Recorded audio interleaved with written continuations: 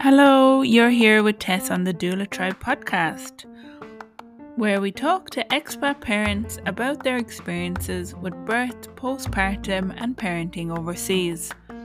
Follow along and enjoy.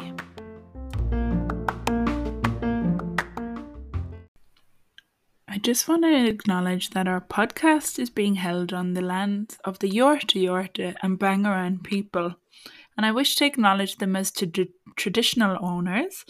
And I would also like to pay my respects to their elders past and present and Aboriginal elders of other communities who may be here today. Now, my first guest is Maria Dillane. She's 37 years old from Milford County, Cork in Ireland. I was also born in Cork. She is a new business called Reaching for Cam, and she has 2 children and lives in Melbourne, Victoria for 11 years. She has a wealth of knowledge from the health sector and now is a conscious parenting coach. Welcome, Maria. Hi Tess, how are you? Thanks a million for having me. No worries, it's great to have you here. So tell me a little bit about yourself. So I am a nurse for the last since 2007. We won't do the maths. And I've been in Melbourne since 2011, and I have specialized in women's health for the last 10 years.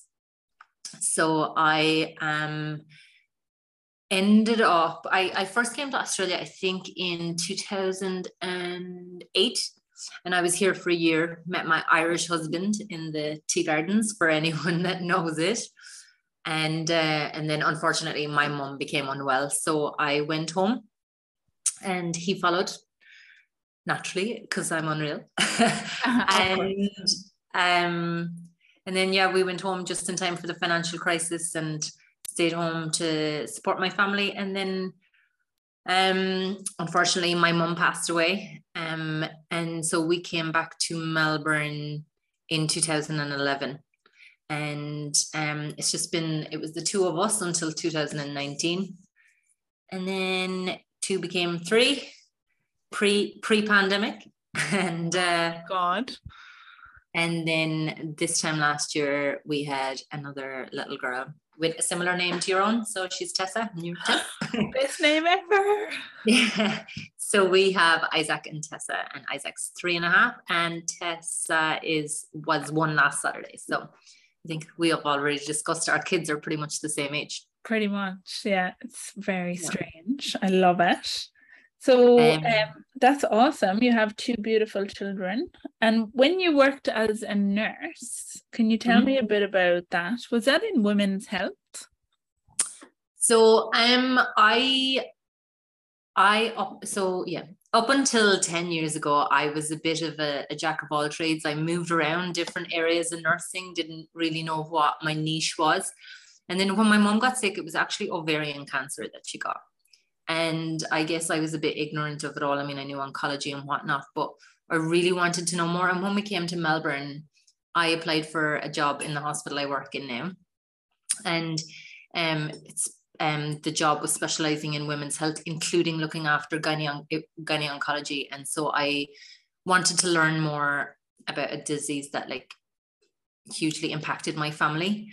And I took the job with the intention of staying for 1 year, but honestly, I would say I found like my second family in Melbourne, because it was such a beautiful place to work. It was so lovely to work, looking after women in all stages of their life. So we have women with cancer, in early pregnancy, postpartum, years postpartum with prolapse repair,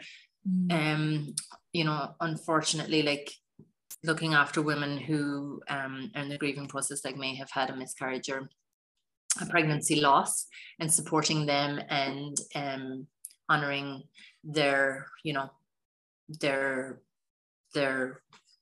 health and their access to good healthcare, because it's amazing here. And I know, it's not perfect, but in my experience, having worked overseas, I loved working, supporting women. And I mean, most of the nursing team was women, and a lot of the doctors were women as well. But like there is a lot of male members of the team, but I just loved it. I really, really just loved it. And I ended up in 2014, I think I became a manager there.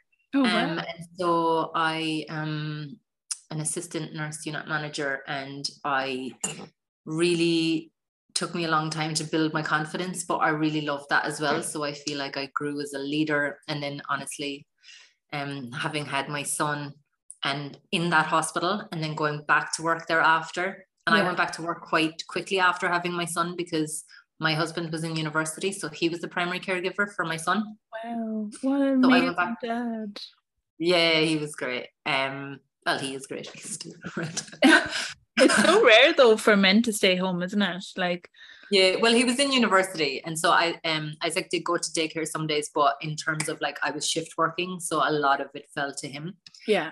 But I went back when Isaac was 4 months old, and so yeah, so that was challenging. But again, the fact that I loved my job and I went back to such a supportive environment, and I really got to support other women in any part of their journey in terms of their health.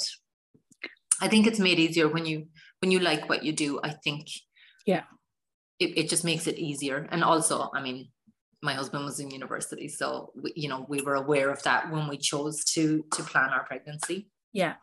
So that's the challenge of being. How does he feel about it all now looking back? Did he cherish those times with his son, or does he think, oh, it's too hard, or fair play women? No, like that's the thing, isn't it? With being an expat over here, we don't have family. I mean, I have a sister in Sydney, but she came just prior to the pandemic. But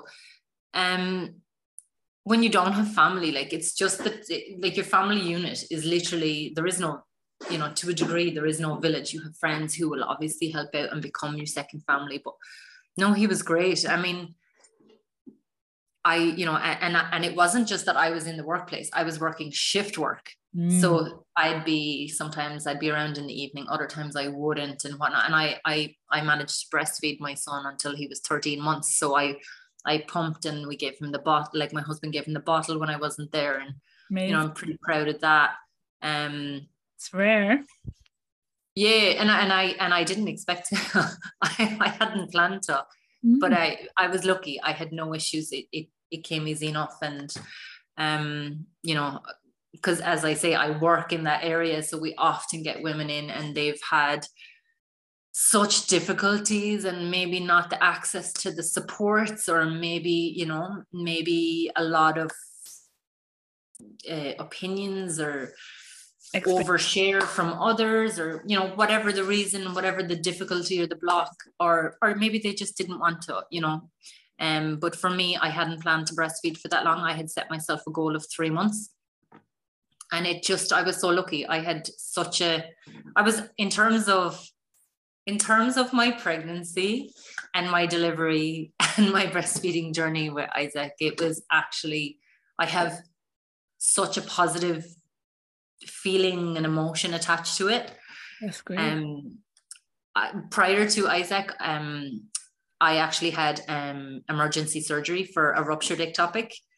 And so that was, even though like it was a planned pregnancy, it was early in the pregnancy, and so I wasn't actually aware I was pregnant. But that was even a funny story, because when I was in the hospital and the doctor's like, and so yeah, your beta HCG is what? And I was like, all right, well, now I know what this pain is. So it was interesting, that also was so interesting for me to be on the other side of something that I looked after so many women experiencing. So to be on the other side of the table. Can you tell me a bit more about it? Like, how did that transpire? How does it work? Like, for people wondering, because I don't even know. So an ectopic pregnancy is a pregnancy that's outside of the uterus. And so mine was in my right tube. And so luckily for me, I was back from Ireland. I think it was 4 days. Luckily, I did not rupture on the plane. But I basically was at Pilates and started getting a pain. And then I came home and I don't know, like, I guess I thought I was being a hypochondriac.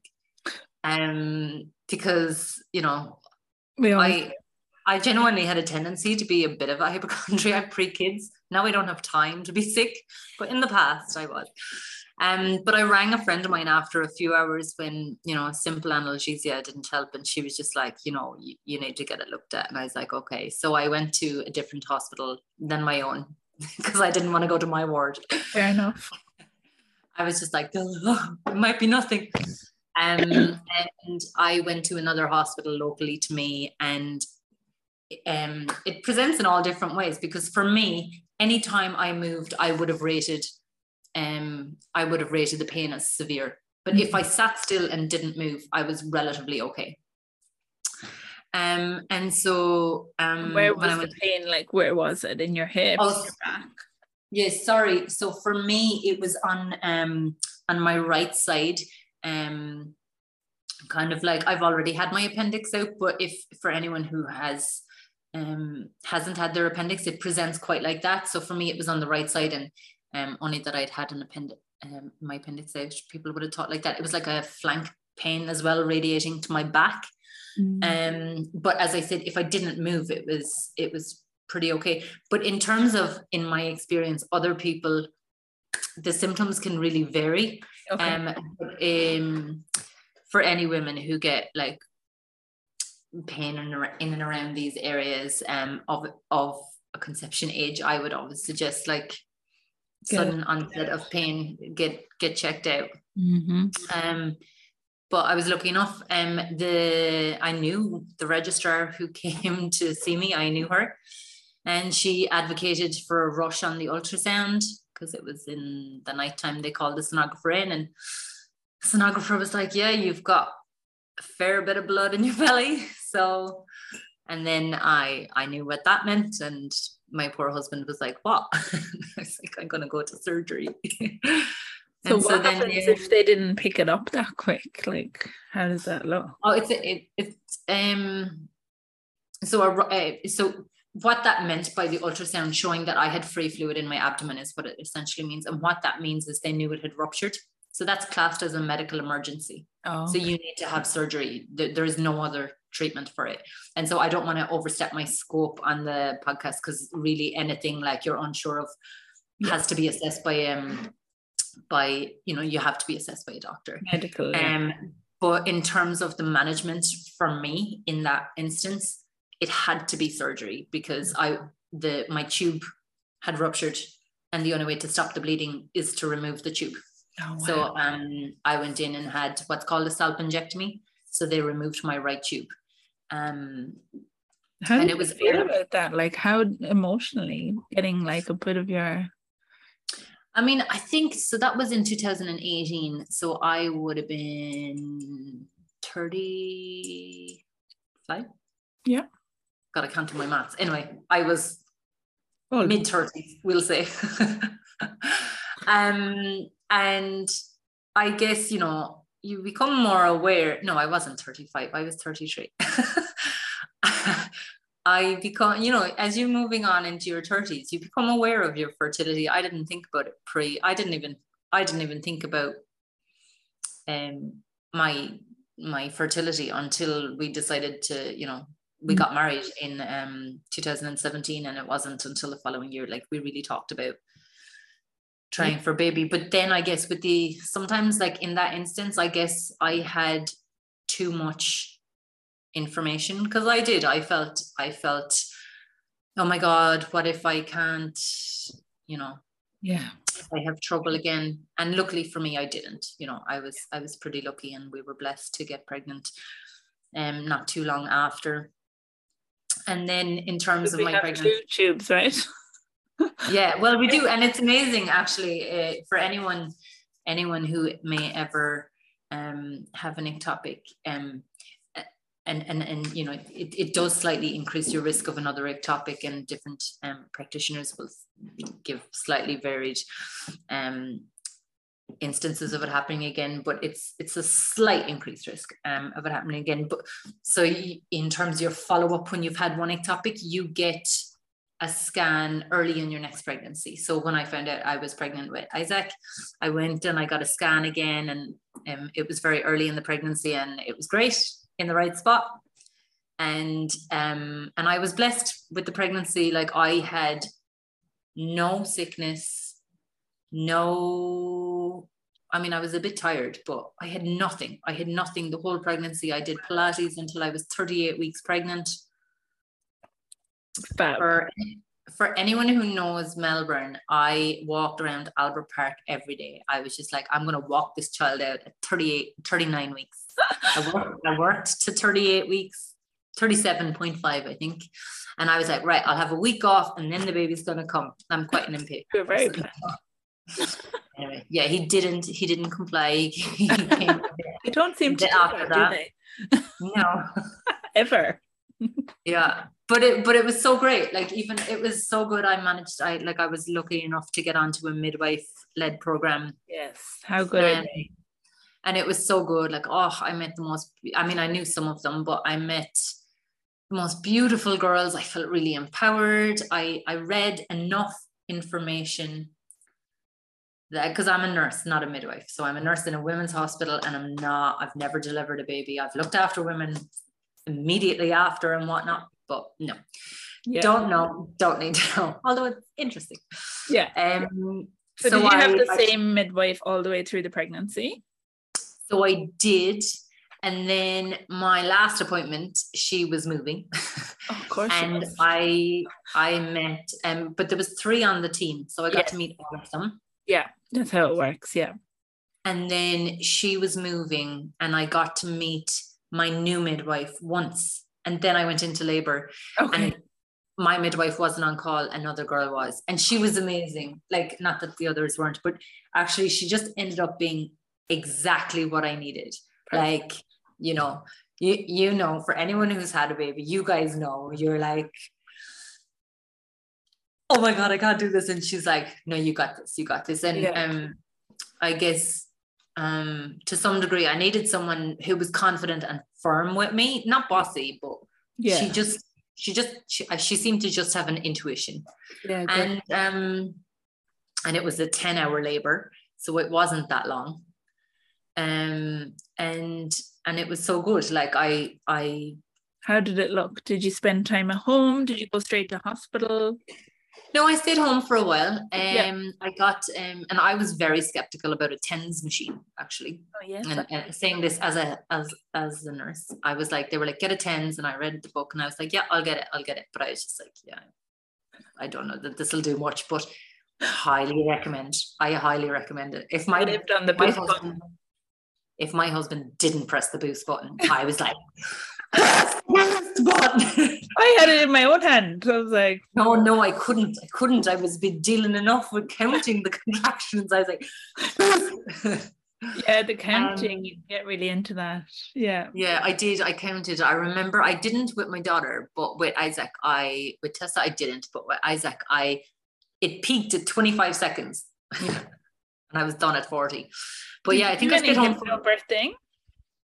No, I never did. And I actually wanted to do it with Tessa, but everything, like all my plans with Tessa kind of went a bit sideways because we went into yet another lockdown. And oh yes, okay. Then I just, I wish I had met you back then, because I have an amazing online one from the UK. Yeah, well, actually, there's friends of mine do it, like, and I would love to have done it with them. I don't think I had the capacity to do anything. Like, I had plans. I finished work early when I was pregnant with Tessa. I finished at 30 weeks. Yeah. To spend one-on-one time with Isaac, because I didn't get that when I went back to work early. Of course. But anyway, I digress. It didn't work out, but still, that was a pretty positive experience too. But to finish with Isaac, midwife was amazing. Yeah. I was awesome, even though, geez, it was so empowering. It was It was Yeah. amazing. So it was It was natural. it was natural. I didn't Any drugs? no, I asked for them. I know we always do. But at that point, and I knew, as I said, I worked in the hospital. She was like, your baby's like on the way now. So you know, Maria, you're not going to have time for them to come. So I was like, all right. Anyway, lo and behold, he was there like 20 minutes. He was born 20 minutes after I asked for anything. Wow. And what position were you in? I moved around, and actually, I lie. I did have analgesia with Isaac. When I got to the hospital, I had morphine, and it did not help. I did not enjoy the morphine. Well, there you go. Yeah, so it didn't help. And I was already like not feeling great. But with Isaac, I moved around a lot of positioning. What I found great was my husband, the tens, and when my husband squeezed my hips. Yes, I did that. That really, really helped. Yeah, that is amazing. Yeah. Was Isaac turned the right way when he came out? Was he all he was position? I'm telling you, the child was like the whole thing was I have such positive experience. Even with the positioning, like I ended up moving at the last minute and actually getting up on the bed and in the I guess traditional on your back, position on my back at the very last. In the stirrups? No, not in the stirrups. Oh, cool. I don't think so. Your legs on the bed.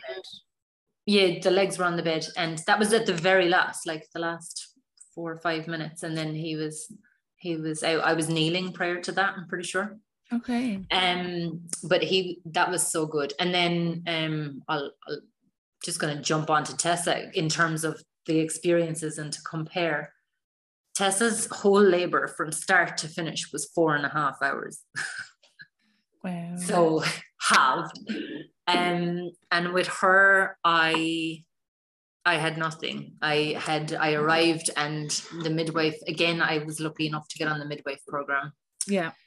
And I hadn't met this midwife before. I'd had the same midwife the whole way through, but again, we were in lockdown and she wasn't on call, so there just wasn't the capacity. I opted to have a lot of my appointments on Zoom at the end, just with the case numbers rising and whatnot.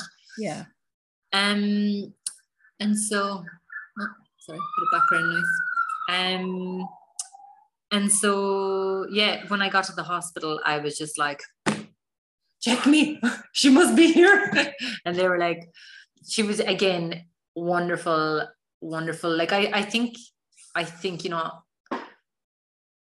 I'm a nurse, and I look after people in a variety of different situations, and I like to think that I can read a situation, and it's an intuitive thing, and I can honestly say that I was particularly lucky with the both midwives I had, that they were able to match what I needed when I showed up there, because I was vulnerable, and especially with your first, you're scared. Yeah.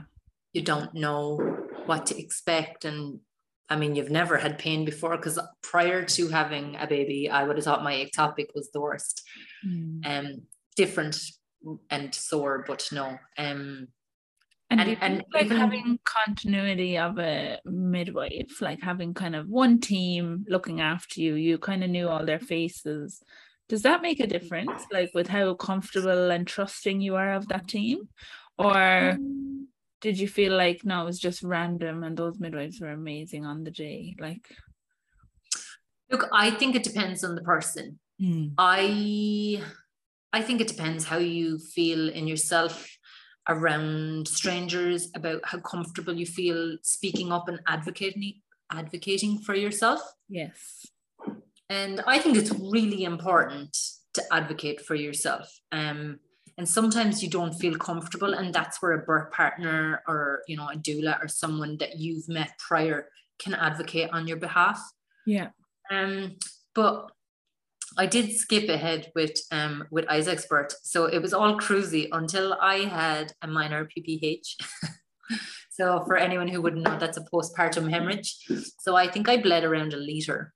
And again, as I said, I worked in that hospital, so I knew what to expect. So for me, looking back, it's quite funny because I was there to my husband. Now, Ronan, you need to stand up at my head. I'm okay. The baby's okay. There's going to be a MET call, which is the emergency call out for assistance and whatnot. But it was all fine. And I felt fine. And it was Did they managed give you the completely jab, fine. the syntocium? Yeah. And it was all completely fine. I just had to, because I was on the midwife program, I had hoped to leave hospital quite quickly. Yeah. But because I'd had the bleed, I had to stay the night. And so that was the transfusion? No. I like my, for anyone who wouldn't know, my hemoglobin, which is my blood count, that did drop. But because it was borderline and because I was asymptomatic, I felt fine. They didn't need to. So I just went home with some iron tablets and I was fine. Yeah. And so with Tessa, I didn't, and I had never met the midwife, but she was exactly what I needed. And the point I was making, I guess, before is I feel comfortable to speak up for myself. Yeah. That's the difference, isn't it? Sometimes. Yeah. And some people don't. And that's why I often say, like when I'm nursing with a patient, I would say, you know, when you're meeting a team member or whatnot, write down your questions because they come for a short period of time. And I mean, obviously in childbirth, they're around a lot longer, but if you have questions that you have, even in your appointments, like write them down. Yeah. And there's no such thing as a silly question, in my opinion. Definitely. And that's great advice, you know? Yeah. And being prepared. I always say to clients, you know, if you're going to run a marathon, would you go to that marathon and do no training? Yeah. Something you should be doing. And that's the same with childbirth. You know, we're not going into childbirth unprepared and going with the flow. That's my pet hate. Like, no, don't go in with going with the flow. It doesn't flow. It doesn't flow. And I mean, there's that. You will be guided and your baby will be born. That will happen. Oh, definitely. But it's about like how your experience of it afterwards. I guess the more prep you do, the better your not always the case. Sometimes things will happen that don't go to plan. Always. But you know, like, I mean, as I said with Isaac, had such a cruisy pregnancy. Like I was so lucky. And then I did have, you know, a postpartum hemorrhage, which was a complication, and lucky for me, like we caught it quick and I managed it and I didn't require much of, you know, like too much of an intervention, but it's still a complication and it's a risk with childbirth, and being aware of that, because I worked in that hospital, but I had to advocate for my husband in that sense, because I knew a lot of people were going to come into the room and he was going to get shoved aside. Yeah, and he would be freaked. Yeah, and I've often gone to those emergency call-outs and I see, you know, the patient is on the bed, obviously sometimes quite unwell, and then the husband is like shell-shocked, or the partner or the birth partner or whoever, you know, is with them, and they're shell-shocked and they don't know what's happening. And obviously we as the healthcare practitioners don't have time to explain in that moment. Yeah. So just even being prepared for the, you know, for the things you can't prepare for. Yeah. Just being aware of, like, you know, what could happen, but not that you want to focus on the negatives, but prep is key, and it's empowering. Knowledge is power. Yeah. And because the other thing is like, you made a baby, like that's powerful in itself. Like you made a baby, you're growing it. That's amazing. Yeah. And giving yourself the best start to your mothering by being prepared is, you know, it's amazing, but you're already doing it. Like your body is doing it. And now just to get on the same page as your body, I mean, at the end of the day, as I said, you will birth the baby one way or another, whether it's to the plan, what you want or not, the baby will come. And how you prepare for it it can often, in my experience, be how we prepare for anything in life is how we approach it. It can be the difference between a positive experience and a really negative one. I think. I agree. That's definitely a thing. And tell me a little bit about your postpartum period, because, you know, we all talk about these amazing 6 weeks and people get all this help from their family and they drop off food. Like, did that happen for you? Like, talk about Isaac first. With Isaac, We were not in lockdown. There was no such thing as COVID. It was 2019. January 2019. Yes. So it was just after Christmas. And I mean, as I said, I have a work family. Yes. And a lot of them have moved on to different jobs now, but I find a lot of the relationships that I formed in Melbourne were found from the community I've made in that ward. Yes. And in the Irish community, which is shrinking. But we were blessed. Like, we had friends dropping frozen dinners off, and because there was no lockdown or COVID, people were able to come into the home. You know, people got to hold the baby, and we got to go out for walks. And you know, it was January, the weather was beautiful. Yeah. So it was great. But I was always mindful. I was going back to work 4 months postpartum, so I went home with Isaac on my own when I think he was 10 weeks old. I went home for 3 weeks for my sister's wedding. So yeah, so when Isaac was 3 months, I went back home to Ireland for my sister's wedding. So it was just me and Isaac. Because I can't remember why Ronan couldn't come, but I went on the plane on my own. How was that? You know what? It wasn't great. First leg was not great. I guess So it's I like wasn't 14 hours? Yeah, the first leg was 14 hours, and I didn't really get any help. But then, to be fair, I didn't ask for help. Oh. I was kind of overwhelmed, and I didn't really know what I was doing. And the second, I mean, I was fine. I just wore him. I had one of those baby, the wrap, because he was so small. It was grand. He loved it. He loved being up on me for like 14 hours. But it was grand. And then the second leg was much nicer, and I got more help. And then I felt more confident to ask for help. Yeah. I had a lovely trip home. It was nice. I saw lots of family. So when he was 3 months when you did that? Yeah, so I went home. The wedding was the weekend before I flew back. So I had a few weeks at home in the build up to the wedding and whatnot. It was lovely. And I actually, a girlfriend over here who I worked with was getting married in Clonakilty. Oh. So I got to go to that as well. Oh, gorgeous. So I managed to go to the two. So that was lovely. With the baby in tow. Well, for my friend's wedding, my sister came up and minded him while I attended the wedding. Oh, that's lovely. And for my sister's wedding, my best friend from back home, she came to my sister's wedding and minded the baby, you know, kind of come bedtime. And he was in the hotel, so I just went up and down as I needed to. So he was grand. And I mean, it all went fine. I mean, I was super stressed.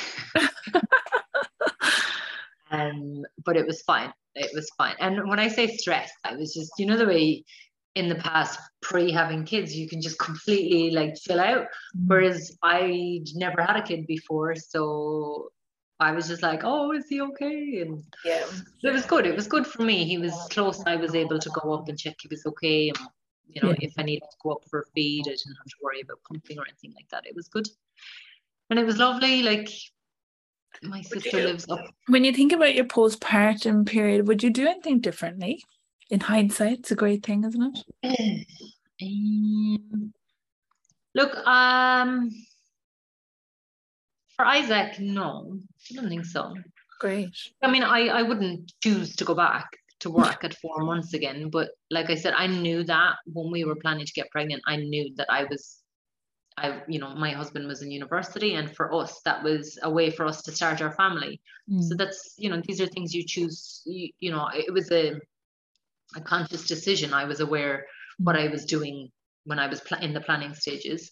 Yeah. But it was fine. Like we got through, and I mean, lucky for me, like I worked 0.8, which is 4 days a week or whatnot. So I was always able to spend time with my baby. Like I loved every minute that I was with him, even leaving the middle of when I was exhausted and he was awake for the 15th time. But I did, you know, It's parenting, isn't it? Like I'm with Tessa. I mean, what wouldn't I choose for her birth? I wouldn't choose lockdown. Mm. But even at that, I guess I think I'm really good at like, and it's a reflection now that I can look back on and say I think I had a really good. I think I'm really practical when I need to be. So like in terms of like the conversation me and Ronan had in the build up to having Tessa was like, okay, well, if we get COVID, I have to go in on my own. Oh, You wow. can't come. Because you can't ask someone to come into a COVID positive household to mind Isaac so that you can come to the hospital. I don't even think they were letting COVID positive partners into the hospital back How then. was Anyway. Ronan with that conversation? Like, I'm not going to be there for my own child's birth. Um, like we were both, I would say maybe a bit emotional, the two of us. But like I said, like like I think he's a bit practical as well. Like and that's the other thing with family, you don't have family. Like, not that you'd be there to your family. Well, you have to come in. We have COVID, but you have to come in. But you might have that option of someone, around or whatnot. Yeah. But we're practical. Like I brought it up. I just said, look, I'm having my appointments on Zoom. This is what the hospital policy is at the minute around this.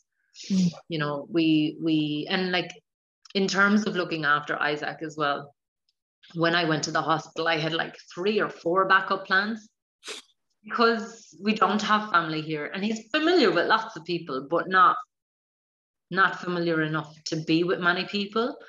So I had 3 sets of people that he knew well enough that he'd be okay. But we were actually blessed because when Ronan finished university and went to work, and a girl that we know from Isaac's daycare, who happens to be Irish, she actually came, she came and helped us out with so that I could keep doing shift work, and Ronan used to leave the house at 7 a.m. So she used to come to our house at 6:15, 6:30 in the morning on the days. Like she was so accommodating. Amazing. I would get my roster 4 to 6 weeks in advance. I'd let her know, she'd let me know what she couldn't do, and then we'd swap it around, and it just worked. But when I went into labor with Isaac, she was one of the top, she was the top choice, was that if it was overnight, she would come to our apartment. And she knew Isaac, so if he woke up or if we weren't back in the morning, he would be with someone in his own house that he was familiar with. And so that's actually what ended up happening. And I went into the hospital. She came to the house at 1 a.m. I had the baby at, I'd have to look at my book now, but I think I had Tessa at 10 to 4. I sent Ronan home at 6. Isaac was awake. I think he was awake about half an hour before Ronan got home. And then Ronan took Isaac to daycare, and then I picked him up. Oh my God, you're just amazing. It's not even like, it sounds like such a like, oh, look at me, I was able to pick my child up. No, it was like, I honestly, I felt well enough to do it in the first place, by the way. Yeah. But also, I think the fact, as a parent, like you just want to make everything smooth for your kids. And we didn't have family, and I was like, oh, how can I, he's having a new sibling now, he's gonna, how can I make this? And I felt well enough to do it, because people are like, why did you do that? And I'm like, I wouldn't have done it if I didn't feel well enough to do it in the first point. And it's not about like, oh, everyone should pick up their kids. They shouldn't. I, again, had a pretty positive birth experience. And by the way, our daycare is like around the corner, and and I love our daycare as well. It's part of why we stay in the area we do, because we have such a wonderful daycare. Great. And it's a real community feel to it, again, which helps when you don't have the village. Yeah. When you don't have the family. Make your own village. Yeah, exactly. When you don't Sounds have like you really have, though. Like, that is one thing that's really coming through, is that you have found this village and you're very clear on what you want and what you need. So that's like amazing. Yeah, and I would even say, since having kids, I am much better at asking for what I need. Like it's been a journey, because in the past I would have, like, even with my husband, he'd be like, are you, and I still do this sometimes. It drives him mad, but he's like, are you okay? And I'm, yeah, I'm fine. He's like, well, you're clearly not. I do that And too. Is that an Irish thing? Or?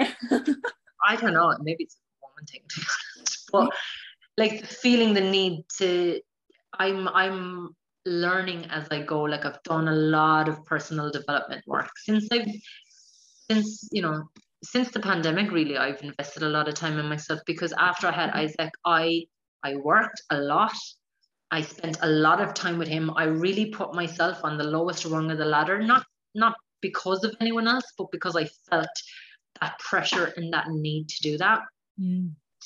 And then started the pandemic, nurse manager in a hospital, burnout. Yeah, of course. Like I just felt so burnt out and depleted.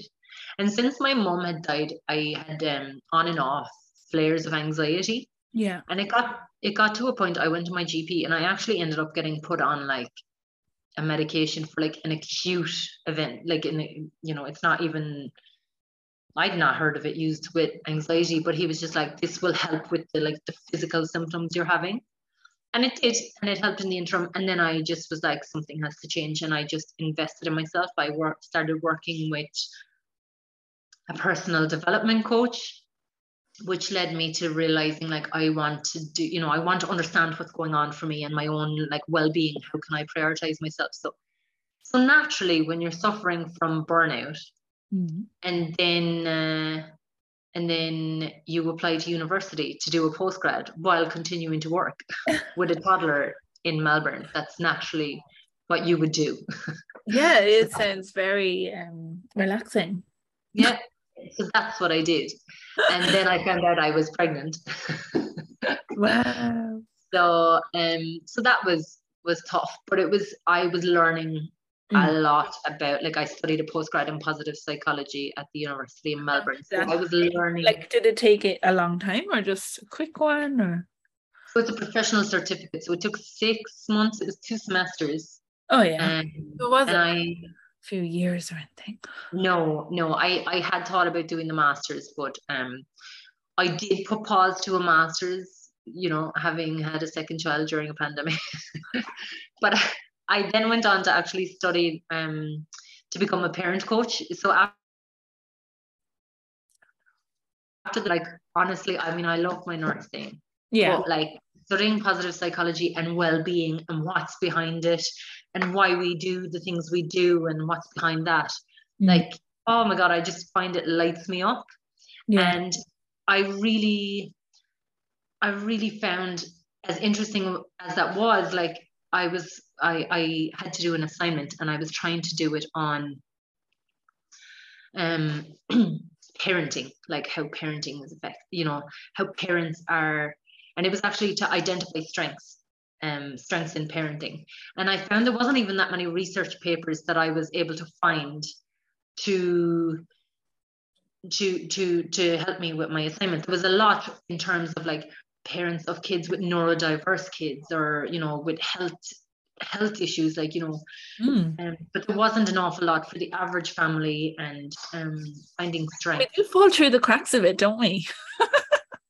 Well, I think as society, we just, me included, like we just get on with things. We don't, and there's, but I think, and I think the pandemic really pointed out, like, because I wasn't homeschooling. I mean, Isaac was 2 when had just turned 1 at the start of the pandemic, but the playgrounds closing didn't really affect me, for people who were in Melbourne. But parents, like, it really, really showed the pressure on parents. And I mean, it was even piled on even more from what we saw during the pandemic. Like, parents were having to like work from home and educate from home. Just one sec. I'm just gonna pause this for a sec. Yeah, so I think that's, the pandemic really highlighted the pressure on parents. And I really, was drawn to it when I was doing the my postgrad. I was just like, this is so interesting. I want to do more. I want to highlight like the need for more well-being, and having had my own experience of burnout. And to be honest, like a lot of it was avoidable. I didn't need to put as much pressure on myself as what I did. Mm. And since then, as I said, I've studied the parent coaching certification, and that's not like parent coaching. It's not about like, I'm going to be a parent coach and I'm going to teach you how to parent.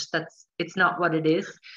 It is, I'm going to help you explore things that are coming up for you in your parent. I'm not going to teach you anything. I'm just going to help you explore, and you are going to find your answers to better support yourself and your child.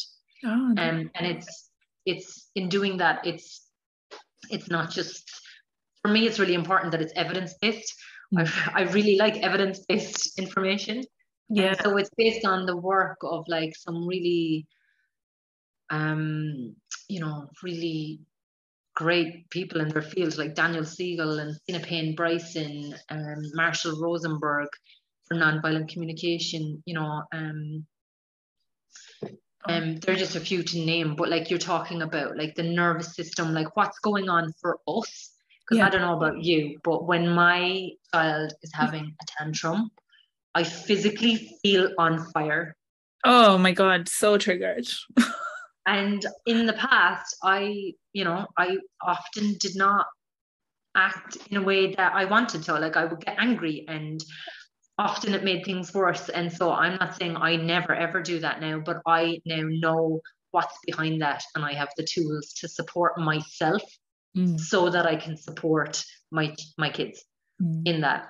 Like I have learned a lot about like the nervous system, about neuroscience, neuroplasticity. Like these sounds like big huge words, but like Yeah, but really interesting. they have changed my life. And even before I did the parent course, for any Irish people on here, like there's a guy in Ireland, and I just find him so interesting and amazing. So I'm gonna give him a shout out. Is like Brian Penny. I don't know if you've ever heard of him, but he's now a lecturer in UCD and Trinity in neuroscience. Okay. But he was a heroin addict for 15 years. Wow. And then like changed his life. And I've read his book. I ended up, when Tessa was like 3 weeks old, I did a course with him and Daniela Moyles on Zoom. And it was in the middle of the night for me, but I was like, oh my God, this stuff lights me up. It was so interesting. And just how empowered and how good it makes you feel to make changes that help you feel good. So I don't know if I'm gone completely off topic or and confusing no, or it's not. all very relevant. So, how do we find you on Instagram and Facebook or website? So my website will launch I hope the end of the month. I expect the end of the month. Okay. I am not the most technological savvy person, so I'm learning. So for anyone who's interested on Instagram, I'm on @reachingforcam, and you will see my journey of learning how to use social media if you do follow me. That's good. And so I'm all into strengths, and I'm going to say my strength is in my authenticity and showing up. And in 6 months to 12 months time, you'll be hopefully anyone who does follow on will be like, God, look at how far she's come, because that's what I'm telling myself. I'm telling myself, this is your starting point. It can only get better. Yeah, you're manifesting that. I am. I really am. And I'm also, I'm pushing myself to through the uncomfortable, because I'm manifesting it. But I also I'm pushing myself in, what's that saying? Feeling the fear and doing it anyway. Oh yes, that's a good thing. Yeah. So that's awesome.